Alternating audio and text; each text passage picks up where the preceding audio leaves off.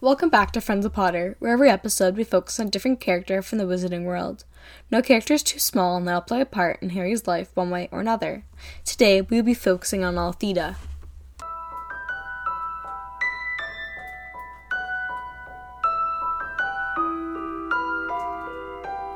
Althea is the second of the three witches in the story The Fountain of Fair Fortune from the Tales of Beedle the Bard. Althea was a witch who had lost confidence in herself after she was robbed and humiliated. So she decided to find the fabled fountain to see if it would cure her for her feelings of helplessness.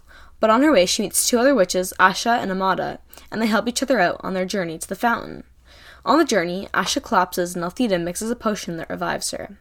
When the fountain is reached, Althea realizes that knowledge of her healing skills have made her feel powerful and hopeful again, and she no longer needs the fountain. The name Althea means pure. Thanks for tuning in to this episode of Friends of Potter, and hope to see you next time. Don't forget to check us out on Instagram at Joey Loves Potter, and if you wish to become a patron and have access to our blog, then visit patreon.com/friendsofpotter.